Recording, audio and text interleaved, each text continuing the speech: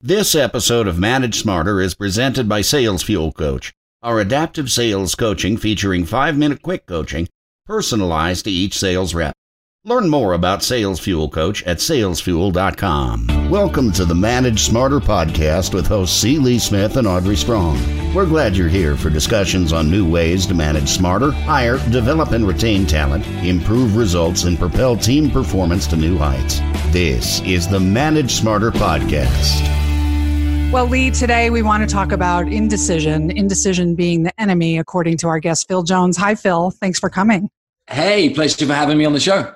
Welcome to Manage Smarter, everyone. I'm Audrey Strong. I'm the Vice President of Communications here at Sales Fuel. And boy, have we got a great discussion for you today.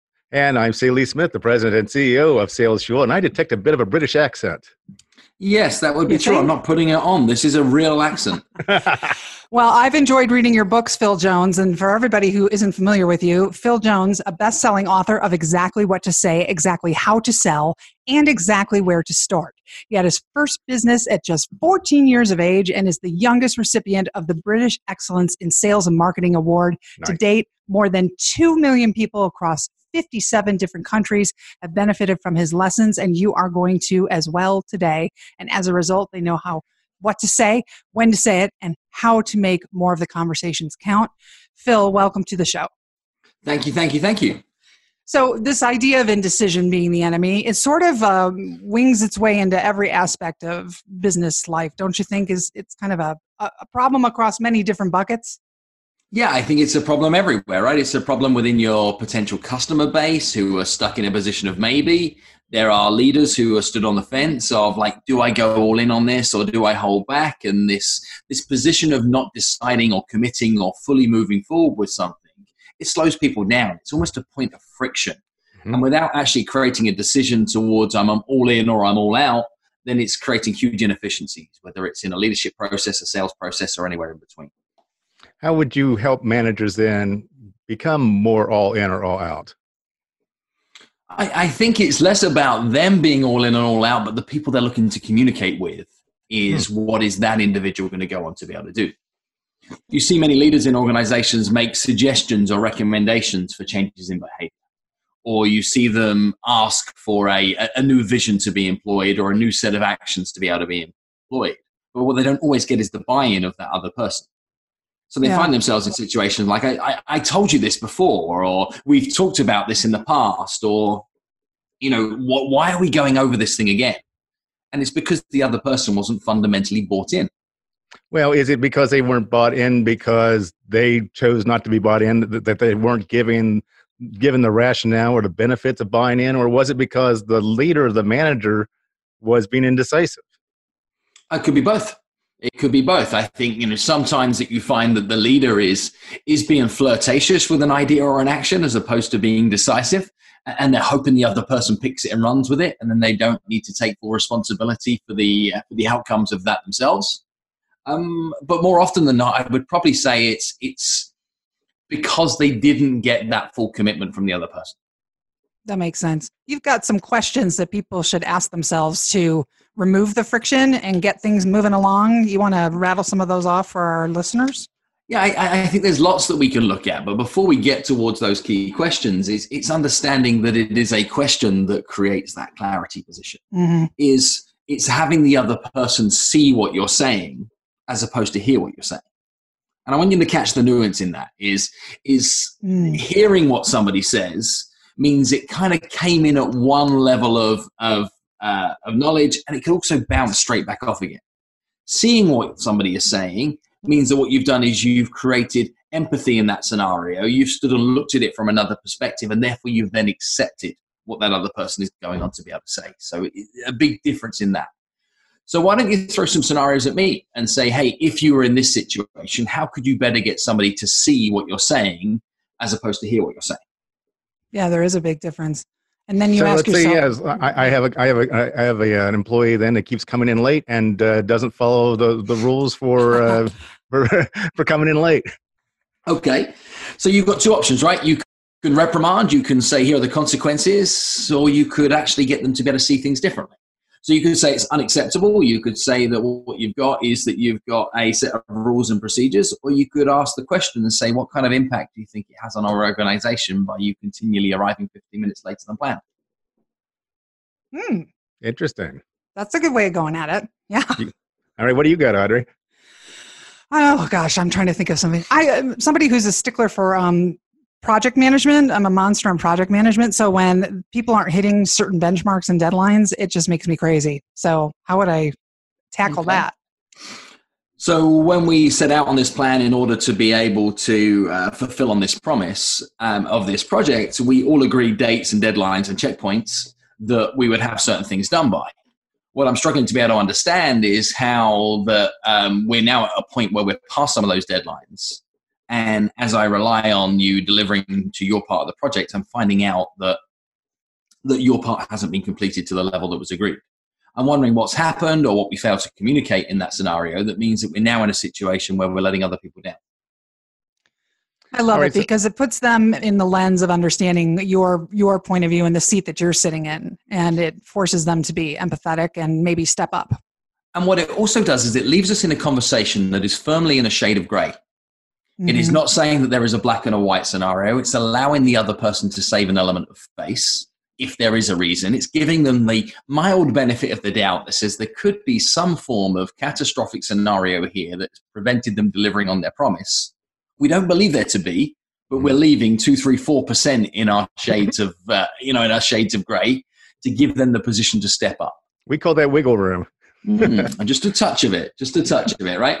That's right. So I think we can go with one more example as well on this, which is a very clear and easy way to be able to ask somebody to be empathetic. And all it is lifting a sequence of words from my book, Exactly What to Say. And it's the preface of the question, how would you feel it?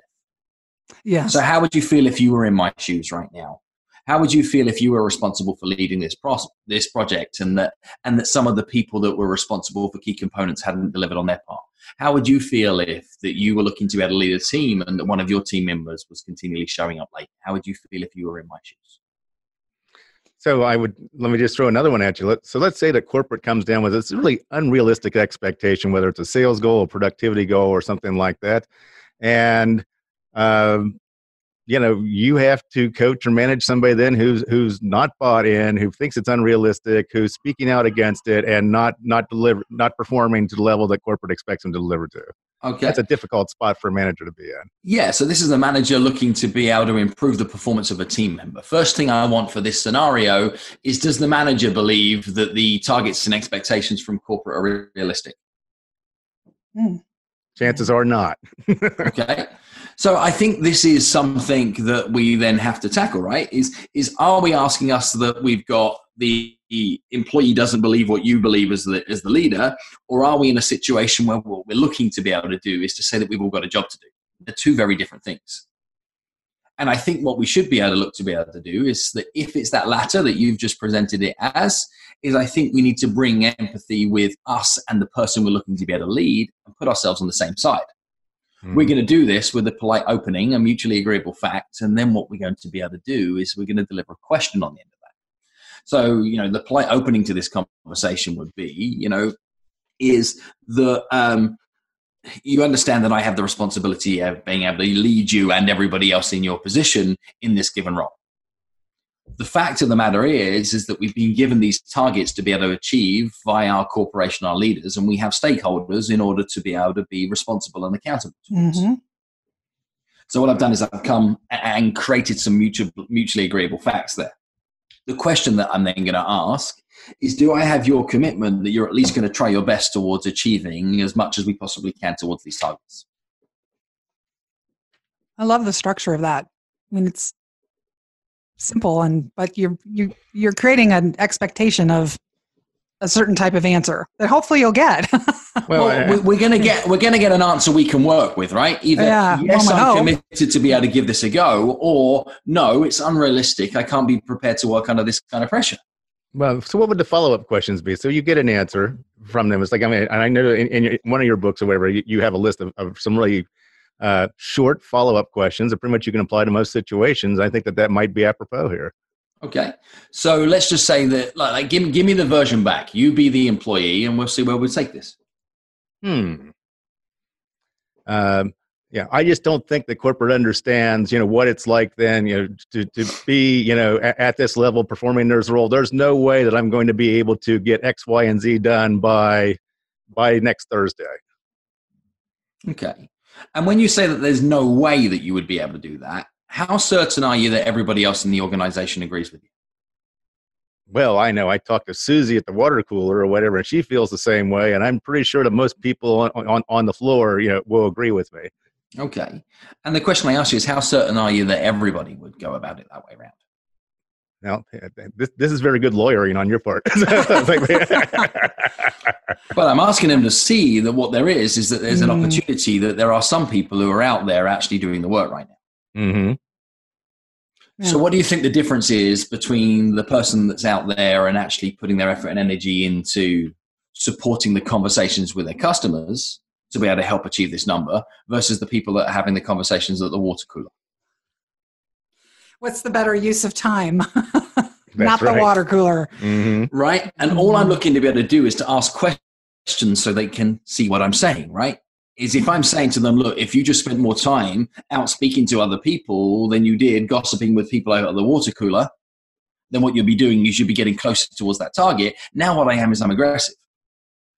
Now what I'm doing is I'm creating a defense in that other person because their little voice inside their head is saying, yeah, but Susie said, yeah, but like, what about this? And yeah, but like, I've got the biggest territory, or yeah, but like we maxed out last year, so I can't get the headroom in it. And all these excuses come.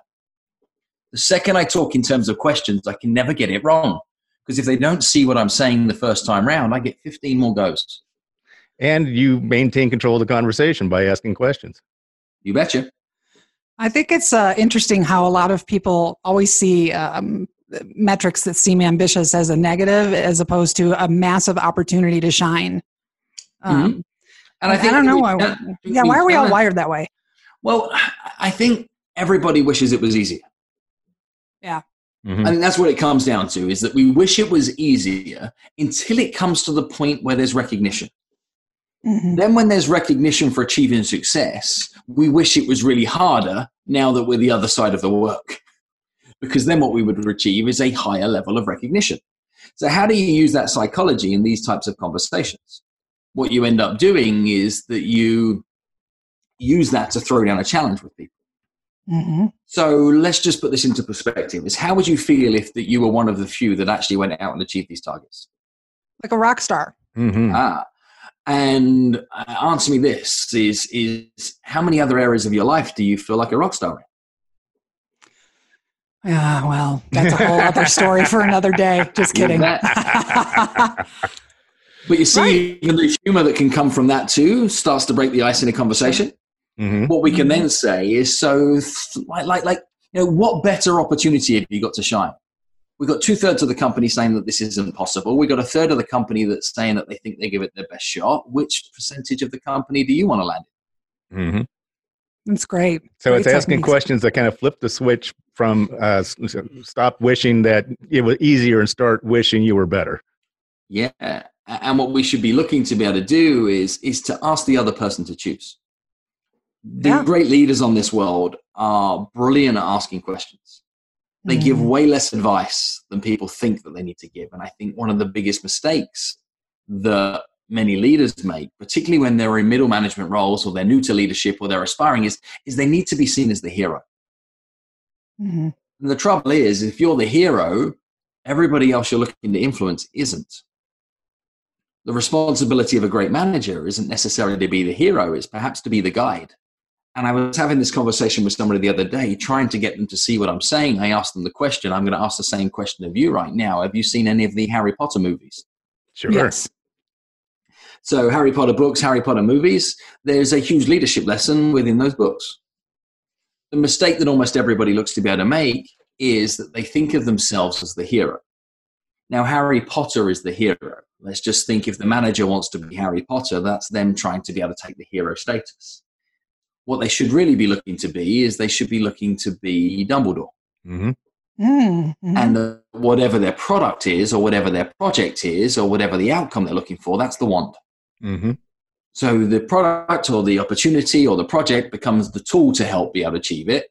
The person you're looking to be able to lead is truly the hero in this story, and your responsibility as their leader is that you are the guide.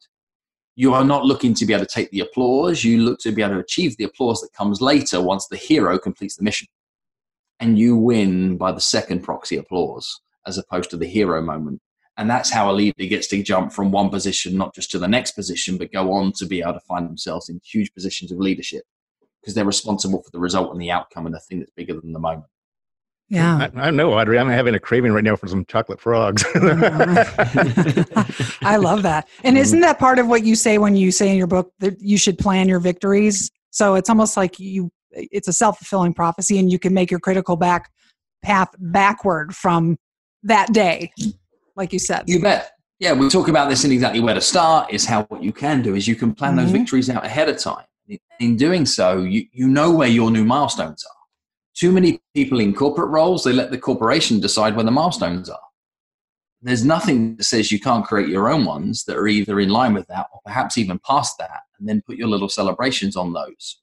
And what I've learned to be true from the thousands of organizations that I've worked with through the years is the people who set their own standards that go on to achieve excellence, not the ones that continually surpass the standards that are set by their employer.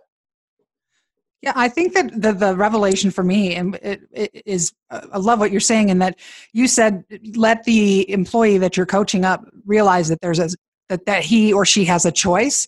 But when you're given these metrics from the top down, from the mothership, it always used to feel, at least to me, like it doesn't feel like a choice. It doesn't feel like a choice. But what I think is wonderful that you're saying, it absolutely is a choice. Mm-hmm.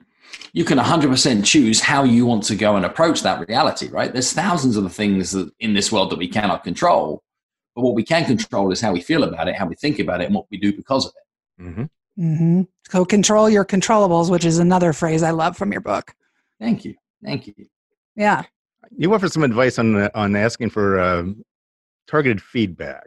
I think that's an area then too, is like when we have that indecision, maybe we're concerned about what feedback or what pushback we're going to get by making that decision. So shed some light on that for me. Yeah, give me some context again, and let's see if we can jam it out in real time and give people some more precise responses. Well, in your book, I'm reading, like, instead of asking, what do you think I should do, ask, what would you do if you were in my shoes? You kind of, you kind of touched on that one a little bit as well. Or instead of asking, how much should I charge? You say, what have you seen others with my experience charge? Correct. And what we're really looking at in these situations is that when you're asking for advice from others, is to create this gray space again, where what they can do is they can feed new data into the scenario without you ever telling somebody that they are wrong.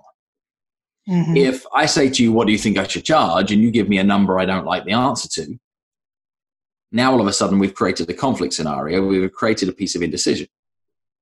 If I say, what have you seen other people charge for similar types of services? Then what I get is I get some data back in that is useful truth for us to be able to have a more expanded conversation from. When you say, what do you think I should do? What you're asking somebody to do is to project their opinion on you in its entirety. And then if you don't like the opinion, and again, we've got a conflict scenario.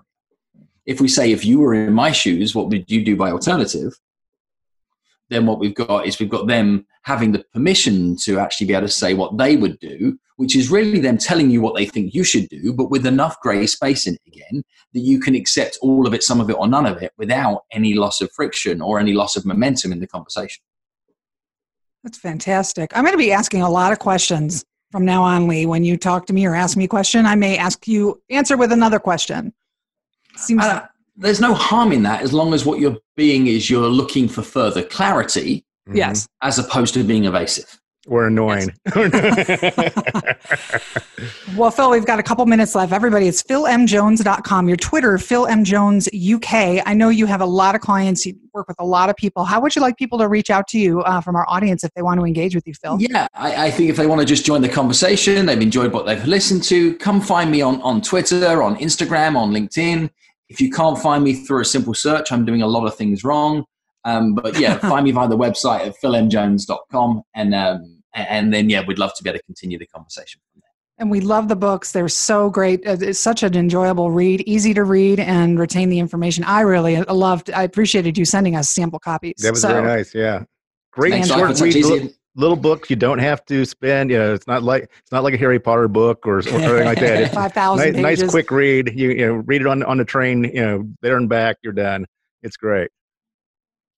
Thanks, Phil. Well, we appreciate you being on the show. And if you enjoyed our conversation with Phil, please give us a rating and subscribe and review. 5 stars for Phil, please, and our little team here. We certainly appreciate it, and we thank you for listening. Thanks for listening. If you enjoyed the show, please rate and recommend on iTunes, Overcast, or wherever you get your podcasts. You can also get more great information at salesfuel.com.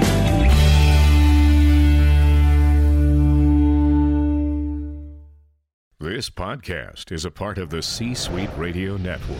For more top business podcasts, visit c-suiteradio.com.